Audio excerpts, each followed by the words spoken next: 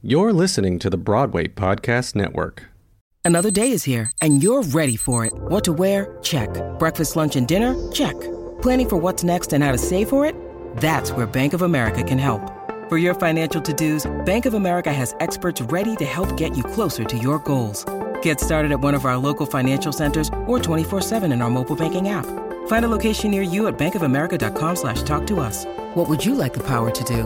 Mobile banking requires downloading the app and is only available for select devices. Message and data rates may apply. Bank of America N.A., member FDIC. When you need mealtime inspiration, it's worth shopping Kroger, where you'll find over 30,000 mouth-watering choices that excite your inner foodie. And no matter what tasty choice you make, you'll enjoy our everyday low prices, plus extra ways to save, like digital coupons worth over $600 each week. You can also save up to $1 off per gallon at the pump with fuel points. More savings and more inspiring flavors make shopping Kroger worth it every time. Kroger, fresh for everyone. Fuel restrictions apply. Of thee I sing, baby. Hi, I'm Robert Schneider, and welcome to 50 Key Stage Musicals, the podcast, a companion piece to the Routledge Press publication 50 Key Stage Musicals, which is available for purchase by going to routledge.com or clicking the link below in today's show description. Today's episode focuses on Chapter 6, the 1931 production of Thee I Sing. And with us today is the author of that chapter, Laura Francos. Laura is the author of the Broadway musical quiz book published by Applause Books in 2010. She is a regular contributor to castalbumreviews.com and previously authored a blog on unusual musical theater history, The Great White Wayback Machine. Her latest novel, Broadway Revival, has a time traveler curing George Gershwin's tumor and altering the course of Golden Age Broadway. I am excited to read that. And this makes Laura more than qualified to talk about the Gershwins and Of Thee I Sing. Laura, I am so happy that you are joining us today. I'm very thrilled to be here. It was an incredible honor to be asked to partake in this. And when I saw the lineup, I thought, wow, I'm playing with the major leagues here. No, please, you are part of the major leagues. Laura, the first question that we ask all of our authors is, what makes your musical Of Thee I Sing a key musical? Well, I think there's a lot of things going for it. You have the Gershwin brothers, George and Ira, and they're at the peak of their musical comedy skills. They are working very closely with their librettists, George S. Kaufman and Maury Riskin, two incredibly talented comedic geniuses. What they produced ended up being the longest running book show of the decade. It had a national tour, a second company in Chicago. It was the first American musical to have its libretto published in hardcover. It's the first pairing of William Gaxton and Victor Moore playing the romantic lead with a dash of mischief and his sort of inept buddy. They're kind of like Hope and Crosby before Hope and Crosby, and they'd go on to be in 6 other musicals after this one. Kind of, great stage tradition getting started there. But first and foremost is Of Thee I Sing is the first musical to win the Pulitzer Prize. And that distinguishes it from everything else. And the other question we ask all of our authors is, why did you want to tell the story Of Thee I Sing? Why did I pick Of Thee I Sing? Well, my favorite composer is Sondheim. My favorite show is Sweeney Todd. Why didn't I pick that?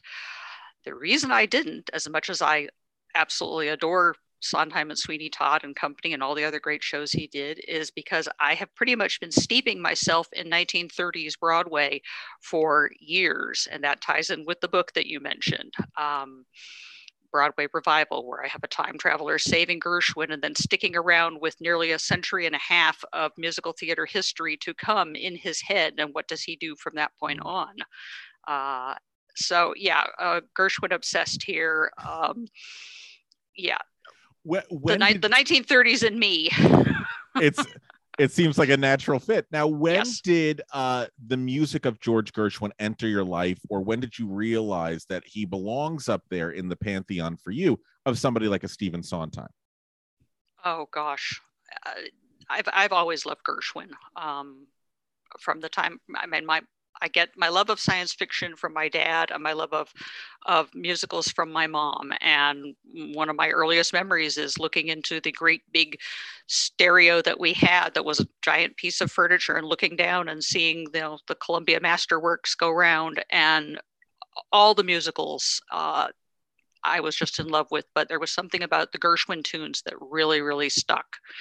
Uh, I would say my favorite Gershwin song is "They Can't Take That Away from Me," and that was something else that I loved with my mom was watching us all the movie musicals and seeing Fred and Ginger introduce those songs. So the Gershwins and luckily we their George and Ira's music just does not seem to go away in the popular culture, which is wonderful. Nope. It seems like every 3 years we get another Gershwin review or a jukebox musical of some sort. Can you tell us a little bit about what was the career of George and Ira Gershwin like, and where are they in that career when Of Thee I Sing emerges? Well, as is the case with a lot of the Golden Age songwriters, they were either immigrants or sons of immigrants. In this case, George and Ira's father was a Russian Jew who had come over and had a series of failed businesses. They lived in a bunch of different places all over the city because as Papa Gershwin's business failed, they'd pack up and move somewhere else, presumably so the creditors wouldn't always find them. George was attracted to music early. They actually got a piano that was supposed to be for Ira because he was the older son. And George sat down and just started playing it. And what they didn't realize is that he had been hanging out in a neighbor's house and learning to play their piano, their player piano. And they just thought, oh my gosh, he's the one with the musical ability. He gets the lessons, which was all right because Ira was even then gravitating towards words, obsessed with light verse, obsessed with song lyrics. Even then, his high school buddy was a fellow named Yip Harburg, who would go on to have a fantastic career. And they were both talking about how much they loved verse. And Harburg said, yeah, I really like these verses here. And Ira said, oh, well, that's Gilbert and Sullivan. Don't you know the music? And Yip was like, what, there's music that goes with those fantastic verses? Are you kidding me? And from that point on, they sat and listened to that. George quit school early. He became a song plugger at Tin Pan Alley. He started cutting his own player piano rolls, something he was very good at. A lot of them survive to this day. Those are fun. He started working as a rehearsal pianist for a Ziegfeld show and getting some of his songs interpolated into early scores. And he's still just in his teens at this point. The tragic thing about Gershwin, and this is one of the things that led me to want to write my book, is that really we only have about 21 years of his professional career, and then he was gone. That's really about all we got. A couple decades, and we should have had so much more. But in those early days, Ira wrote a few songs with him, and at that point, he kind of thought, well, maybe George's career is going to take off, and so he took a pseudonym. He called himself Arthur Francis. Arthur and Francis being their brother and sister, so it was a family tie-in pseudonym. And Gershwin worked with a few other lyricists. Buddy DeSilva would go on to have a fine career, and he had a huge hit with Irving Caesar, a song called Swanee. Caesar had also written and DeSilva had also written some songs for Jolson, and Jolson picked up that, and it was a smash. The next big part in Gershwin's early career started in 1924. We've got him doing Rhapsody in Blue. We've got him doing shows that were taking off in London at the time. And he teams up again with Ira. And from that point on, Ira is his principal co-writer, principal lyricist. And that's really where it kind of takes off, because it's as though with that 1924 show Lady Be Good, you get Gershwin introducing the syncopated rhythms, the jazz influences into a Broadway score. And everybody went, whoa, what's that? And the leads in that show were their good buddies, brother and sister duo, Fred and Adele Astaire. Years before, but back when they were just getting started, either Fred or George said to one another, wouldn't it be cool if you wrote a score and we could be in the show? And yes, that is what happened. And from that point on, they started doing musical comedy, something Ira was very good at. Ira did not like writing love songs. It made him uncomfortable. It made him feel like squishy. He much preferred to be slightly satirical and comic. And I think Ira's comic songs are among the best ever written. And if you had to imagine that somebody who's never heard anything in regards to musical theater whatsoever wanted an example, a prime example of George and Ira Gershwin's best work, what song would you hand that individual? Wow. That takes some thinking. Or on the flip side, maybe Ira's best work and George's best work might not be at the same time. So is there a lyric of Ira Gershwin's or a composition of George's that maybe could answer that question?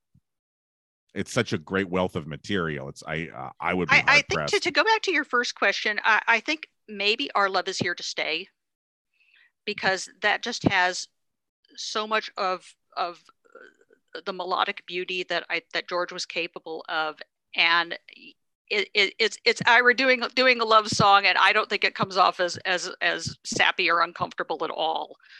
I think one of the things that's utterly brilliant about the pair of them is that they worked almost in a symbiotic fashion.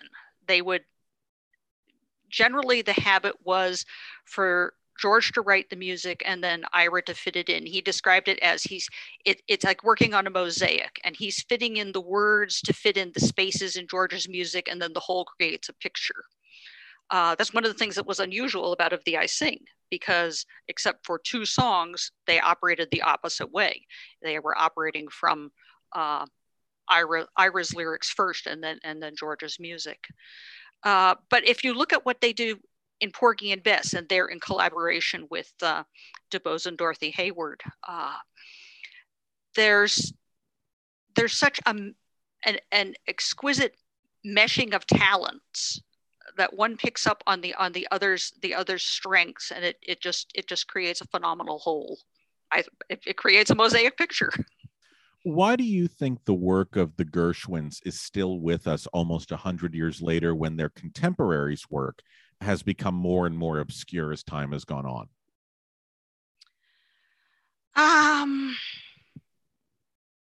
Because they're so damn good.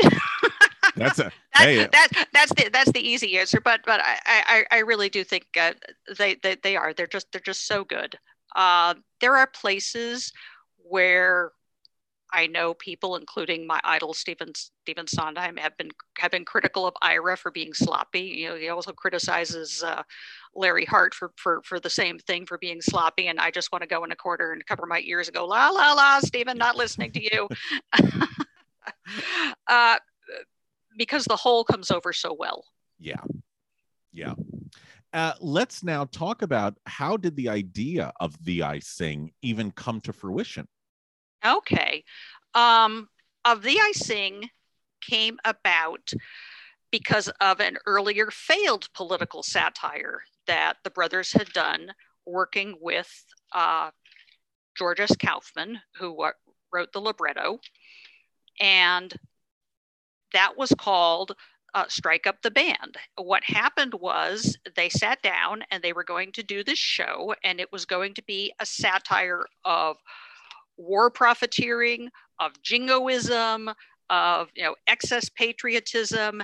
And they put together this show, and Edgar Selwyn was the producer, and it did not hold up in Philadelphia. It didn't hold up at all. The critics liked it, but the audiences were staying away, and they were also having some cast problems at the time. And what happened then was it closed, but Selwyn said, you know what, if you want to go back to this material sometime and revise it, I'm down with that. You can do that. Well, everybody separated to some various projects, and nothing came of it for a while. But then the Gershwins sat down and they were going to do it again. And this time Kaufman was busy with other things. And he said, okay, here's this young man out of Columbia, Maury Riskin. I worked with him on Marx Brothers musical, Animal Crackers. And why don't you work it with him and just go ahead and revise my material. I don't care what happens. So they did it. And again, Selwyn produced. And this time the revised Strike Up the Band was a hit in 1930. But we have Ira and Kaufman at the back of the theater, and Kaufman is just unhappy with all of the revisions got made, even though he gave his blessing to it.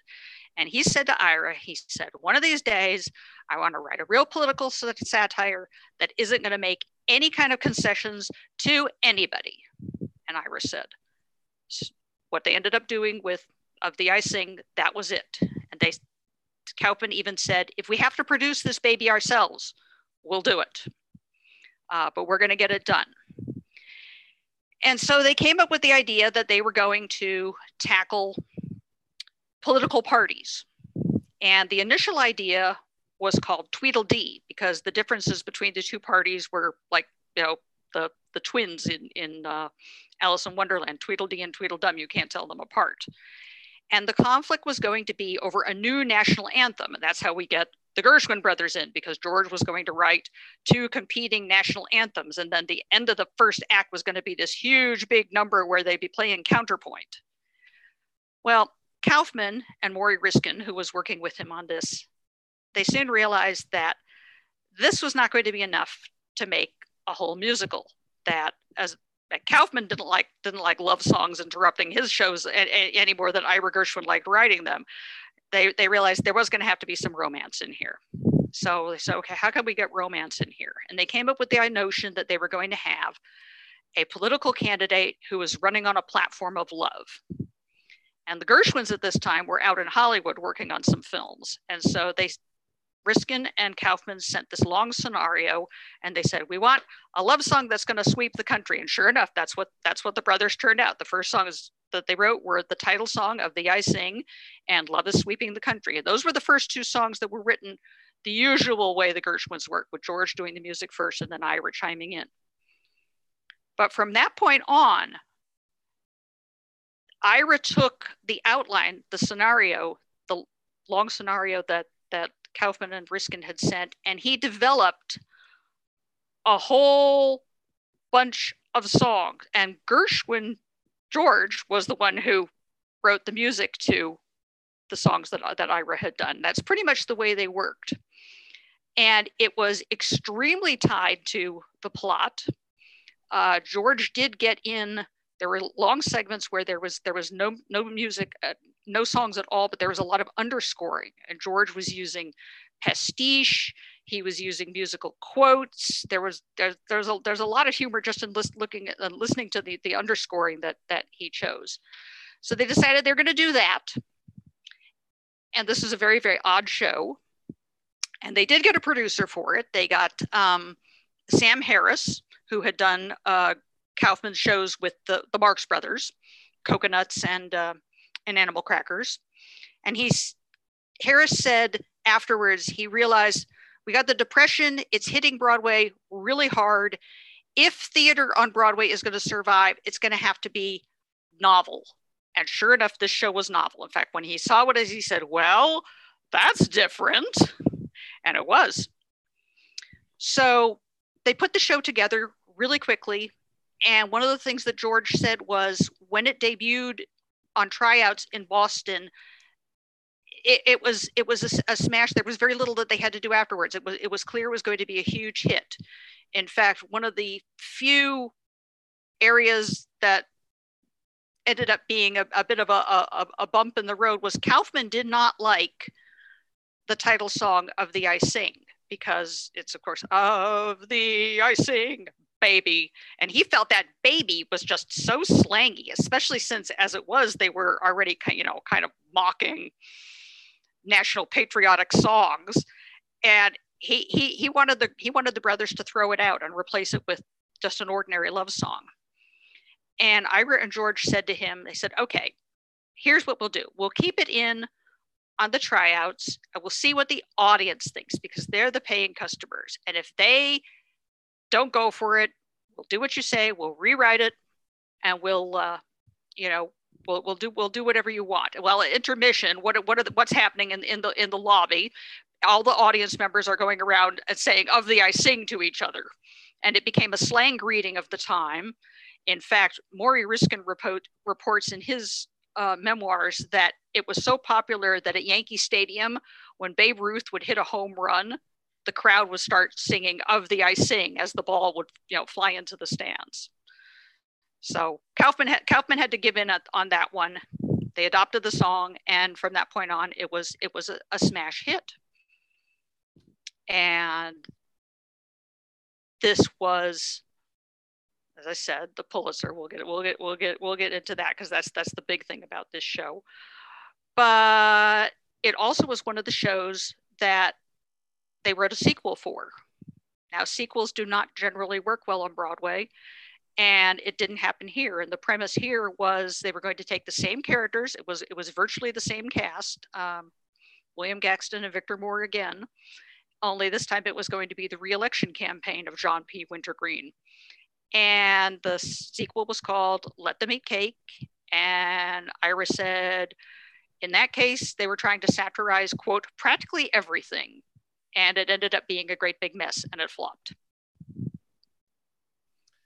Let me ask you, going back a little bit, if I can, in terms of satire, yes, what exactly did the authors want to satirize? Yes, there were political parties involved with the ideal of Tweedledee, but what were they saying about political parties? Trying to point out to people. Trying to point out. The premise of the I Sing is we don't just have a candidate who's running on a platform of love, but the gimmick, and there is a gimmick, is that there's going to be a beauty contest. And our presidential candidate, John P. Wintergreen, the P stands for peppermint, according to George S. Kaufman, he is going to marry the winner of this national beauty contest, Miss Whitehouse. So I think one of the things that Kaufman was really trying to get at there is just how much national politics involve the cult of personality, a popularity contest. Who looks good, who sounds good, and you've got that there. On the whole, even though Kaufman said they didn't want to make concessions, the satirical element in Of Thee I Sing is actually pretty tame. There aren't a lot of topical references in the libretto at all, or in the lyrics. There was one joke about Coolidge, which they ended up cutting during the run after Coolidge died. That would not have been respectful. But there's not much. They mentioned then presidential candidate Al Smith. But there's not a whole lot there. It's more of a gentle spoof. And they're mocking the parties in that they don't see them as having much difference between one another. In fact, the party that Wintergreen is part of is just the National Party. There are no Democrats or Republicans specifically identified in the show itself. It's a gentle satire.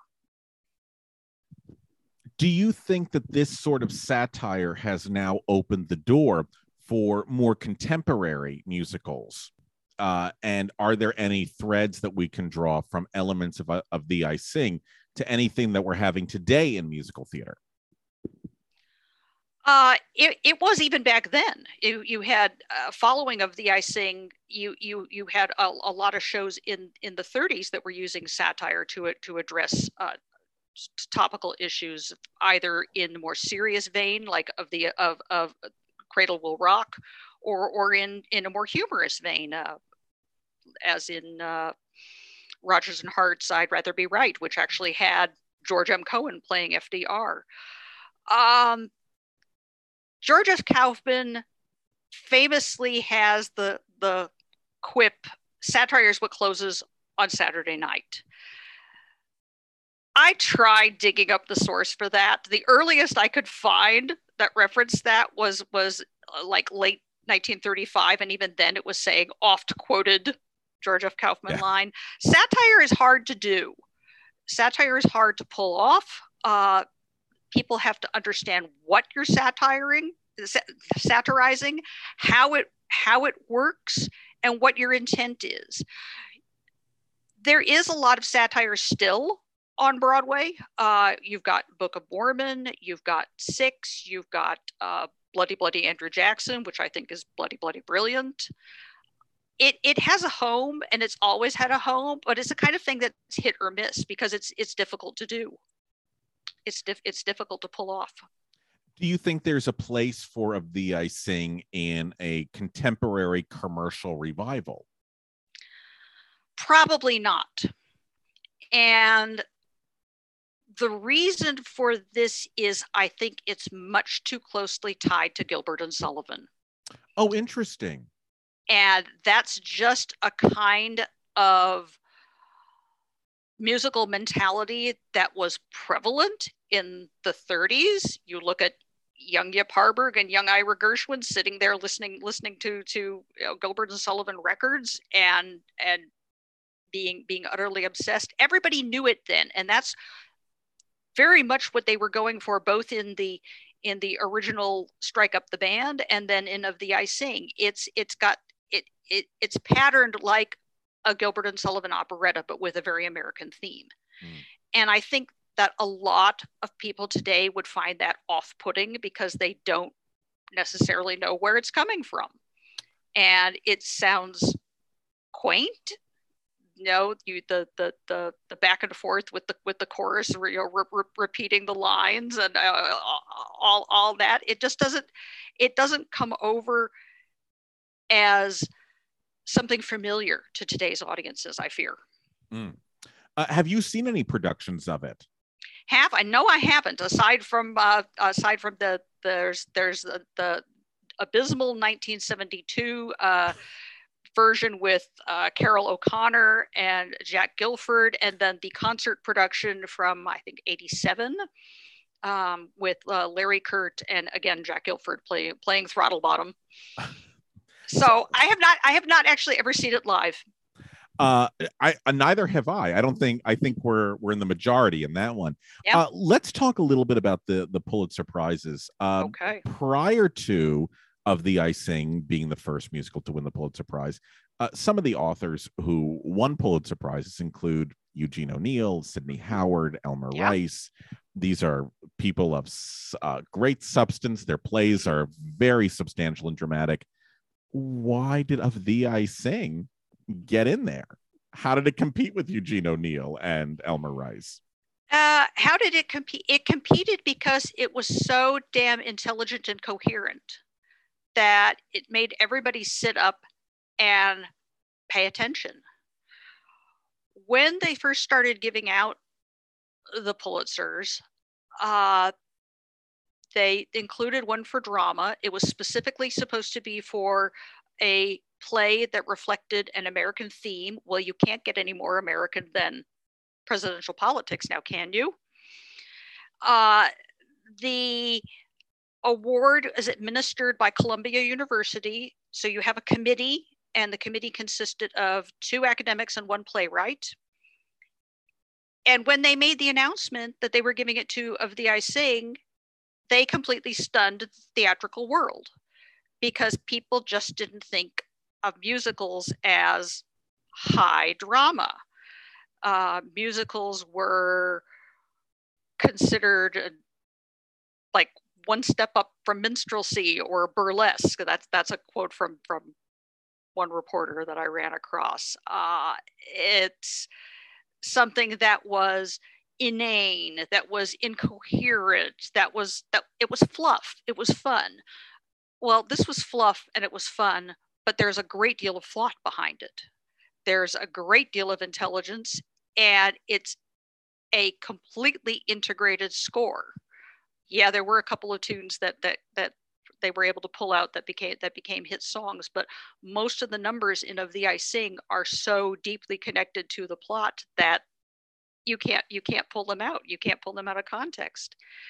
And the Pulitzer Committee, felt they had to defend themselves. And so they issued a statement saying why they made this unusual choice, because they knew they were going to get flack, and boy did they get flack. And I like to read part of it because I think it exemplifies what was unique about Of Thee I Sing. So they say, our choice is unusual, but the play is unusual. Not only is it coherent and well knit enough to class as a play, aside from the music, oi. But it is a biting and true satire of politics and the political attitude toward them. It may well be this play will influence our stage as much as the Beggar's Opera influenced the 18th century stage and Gilbert and Sullivan that of our fathers. The award will have an excellent effect on future productions, helping to rise the tone of popular musical comedies. So they were recognizing Of Thee I Sing as a landmark that they hoped others shows in the future would follow. And while we have a huge backlash, I mean, the announcement was on the front page of the New York Times. They gave the Pulitzer to a musical. What happened was all of those naysayers who were saying, this is cheapening the award. This is lessening the value of the Pulitzer. How could they do this? They're giddy. They're insane. The losers, which included people like Eugene O'Neill for Morning Becomes Electra and Robert E. Sherwood for A Reunion in Vienna. They should protest. They should stage a protest. But even in those articles where they're criticizing this choice, every one of those naysayers acknowledged the intelligence, the thought that went into making Of Thee I Sing. So even they could tell, yeah, okay, this is amazing. They didn't think it should get a Pulitzer, but they recognized it as something definitely out of the ordinary. And one of the things I find fascinating about this, did every single person who contributed to the writing of Thee I Sing get honored? No, as the committee said, aside from the music, you can class this as a play. So no, they left George off. They awarded the Pulitzer Prize, $1,000, to Ira for the lyrics and to Kaufman and Riskin for the libretto.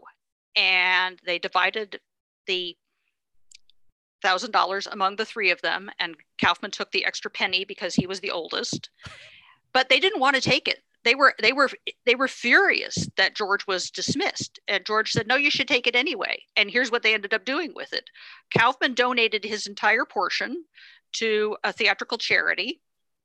Ira hung his certificate on the bathroom door, and Maury Riskin, he got the greatest revenge of all.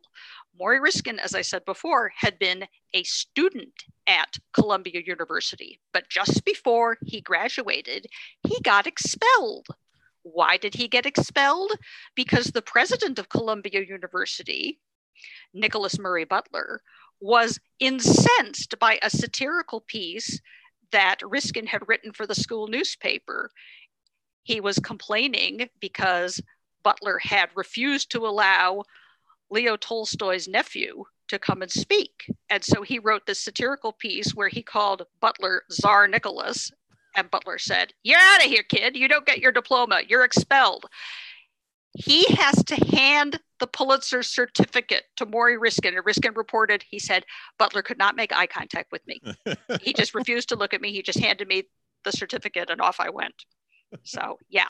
Did the committee ever make it up to George Gershwin? I know that he didn't have a lot of time to do it because he passed, but did they ever try to make amends? No, what they did was later in life, I think on his centenary, they awarded him a posthumous citation.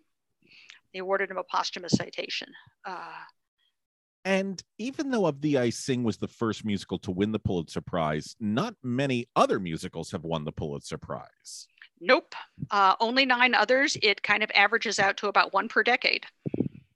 And I'm so sorry. Go ahead, please. I'm sorry. No, go ahead. No, you go ahead. I was just going to ask, do you see any elements of Thee I Sing in any of the other musicals that won the Pulitzer Prize? Definitely. Yeah. The 1960 winner was Fiorello, and the 2016 winner was Hamilton, and both of those are political-based shows. And 1962, How to Succeed won, and that's probably the greatest satirical musical of all time. And I think there's definitely a bit of Thee I Sing's DNA in that show. And let's talk a little bit about 2 names that are sort of getting lost in musical theater history, and that's Gaxton and Moore. Can you tell us a little bit more about what they might have been like on stage and a little bit more about their careers? Okay. Well, Gaxton was hired because they wanted somebody who would look charming and have a bit of sex appeal. And Kaufman was like, well, yeah, I don't know from that, but okay, Harris recommends this guy, so let's have him. And Moore, on the other hand, had already had a history with the Gershwins. He had played very much the same kind of bumbling character as Alexander Throttlebottom, the vice president whose name everyone forgets, whose face everyone forgets. He had played those kinds of characters in a couple of previous Gershwin shows. And in fact, that was his forte. I mean, that just exactly the sort of character he would play. They played off one another really well because Gaxton's characters always had a little bit of a dangerous flair to them, a little bit of mischief.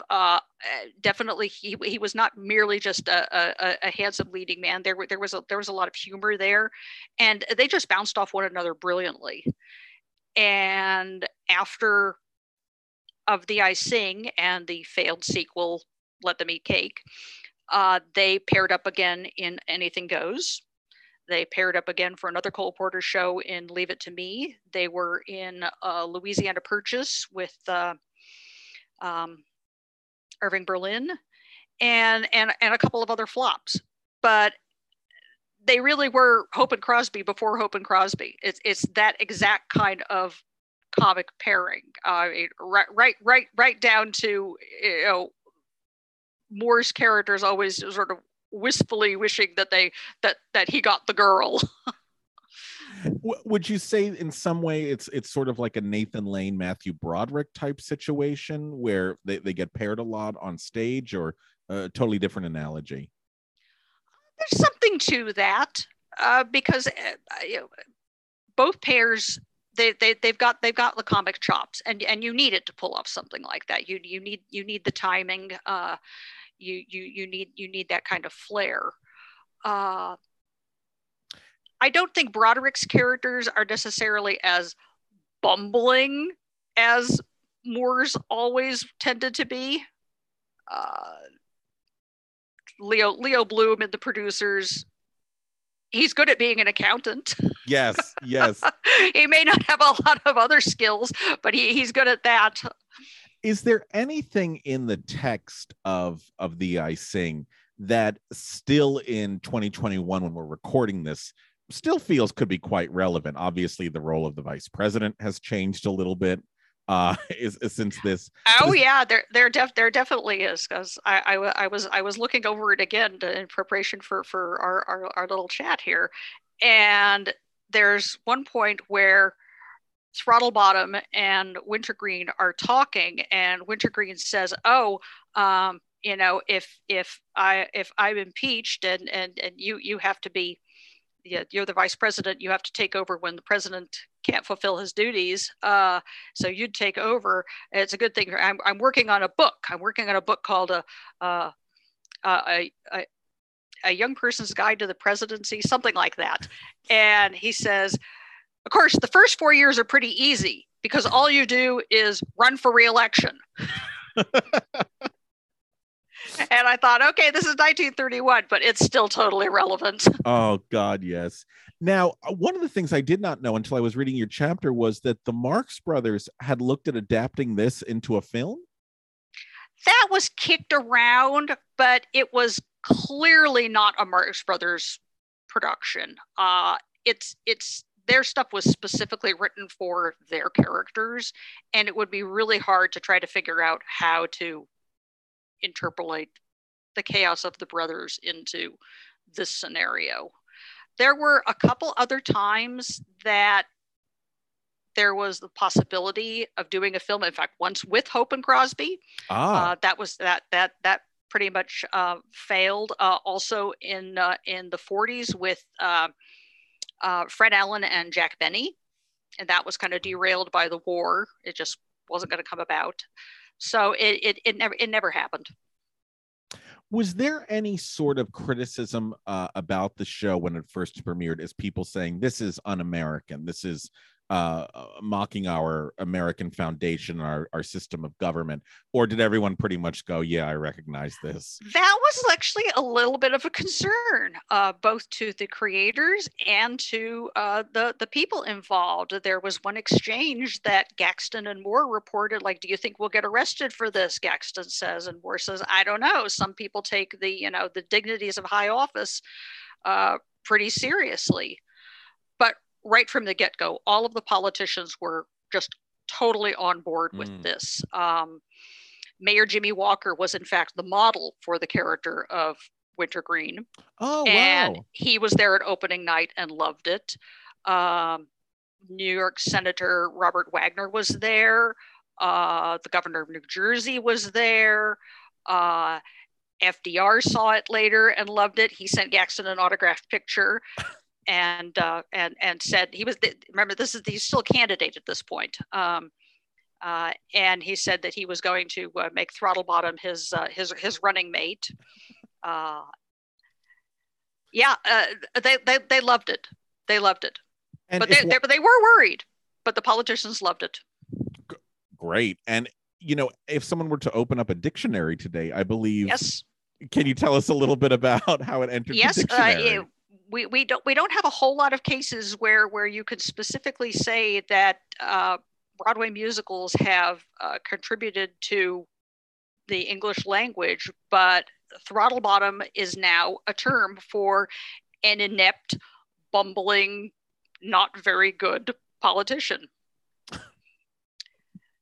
There's some people thought that John Nance Garner, who was one of FDR's vice presidents, was the basis for Throttlebottom. That's not exactly correct, but Garner is the one who said about the vice presidency that it wasn't worth a warm bucket of spit is the word that's usually used, but that's not what he said originally. He said something else, not worth a warm bucket of fill in the blank.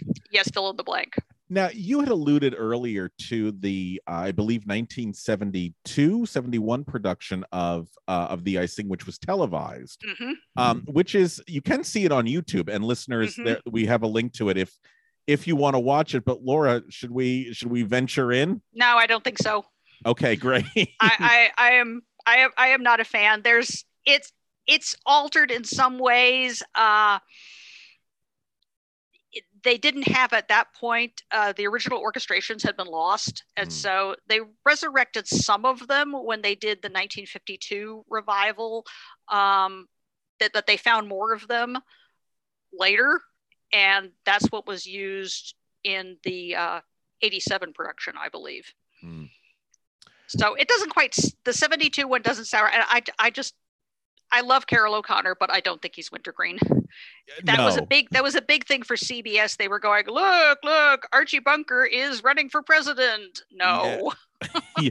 I saw some ads that was on that marketing train. Yeah. I'm surprised with all the influx of Gershwin jukebox musicals that we've had over the past 30 years that nobody has attempted to take this show, which is still the themes of it are contemporary and relevant, especially the idea of having a beauty contest, which in a lot of ways parallels our obsession with reality television today. Yeah. And not trying to bring this show into the 21st century with using other Gershwin songs and stuff like that. Do you know if anyone's ever tried to attempt anything like that? Not that I'd heard. I think it would take some doing. Yeah, and then you start fiddling with a great book. And it's so funny. I was rereading the script a couple of days ago and still laugh out loud at it. Yes. So it's. I think there's, unfortunately, maybe they knew this, but in 100 years, it's not going to be that different. So, bless the Gershwins for being so prescient and being able to see that things were not going to change. Laura, this has been an absolute pleasure. Thank you so much for talking with us today. The chapter is absolutely fantastic, and I can't wait to read your book, Broadway Revival. When does it come out? Well, right now I am talking with a cover artist.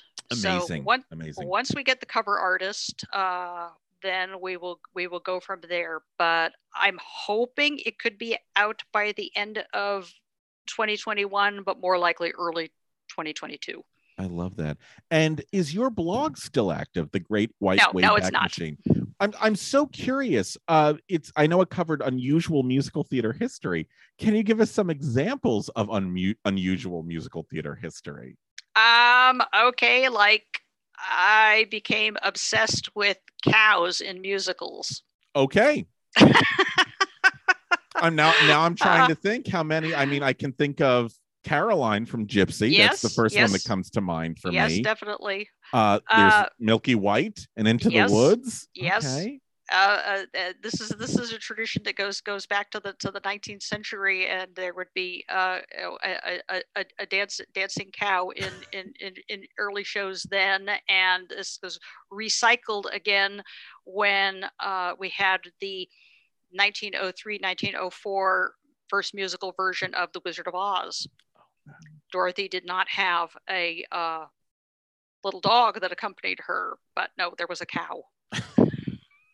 You learn something new every day. You came here for Of Thee I Sing, and you got some Wizard of Oz trivia. So this is great. Laura, thank you so much for joining us today. Thank you. It's been my pleasure. Thank you. Listeners, please make sure to purchase a copy of 50 Key Stage Musicals by visiting Routledge.com or by clicking in today's show description. If you want to learn more about Of Thee I Sing, please also review the links in the below description. I'm Robert Schneider, and thank you for listening to 50 Key Stage Musicals, the podcast. Bye-bye. Of thee I sing, baby, summer, autumn, winter, spring, baby, you're my silver lining. Hey, it's Leslie Odom Jr. here on the Broadway Podcast Network to tell you about the Rise Theater Directory, a program of Maestro Music. Rise is a national online resource designed to connect and empower backstage and administrative and creative theater professionals from underrepresented backgrounds. If you work or aspire to work in the theater community, this can help you find your next project. And if you hire theater professionals, search the Rise Theater Directory to find your next team. Create your profile now and get more information by visiting risetheater.org. That's theater with an RERISETHEATRE.org, because only together we rise.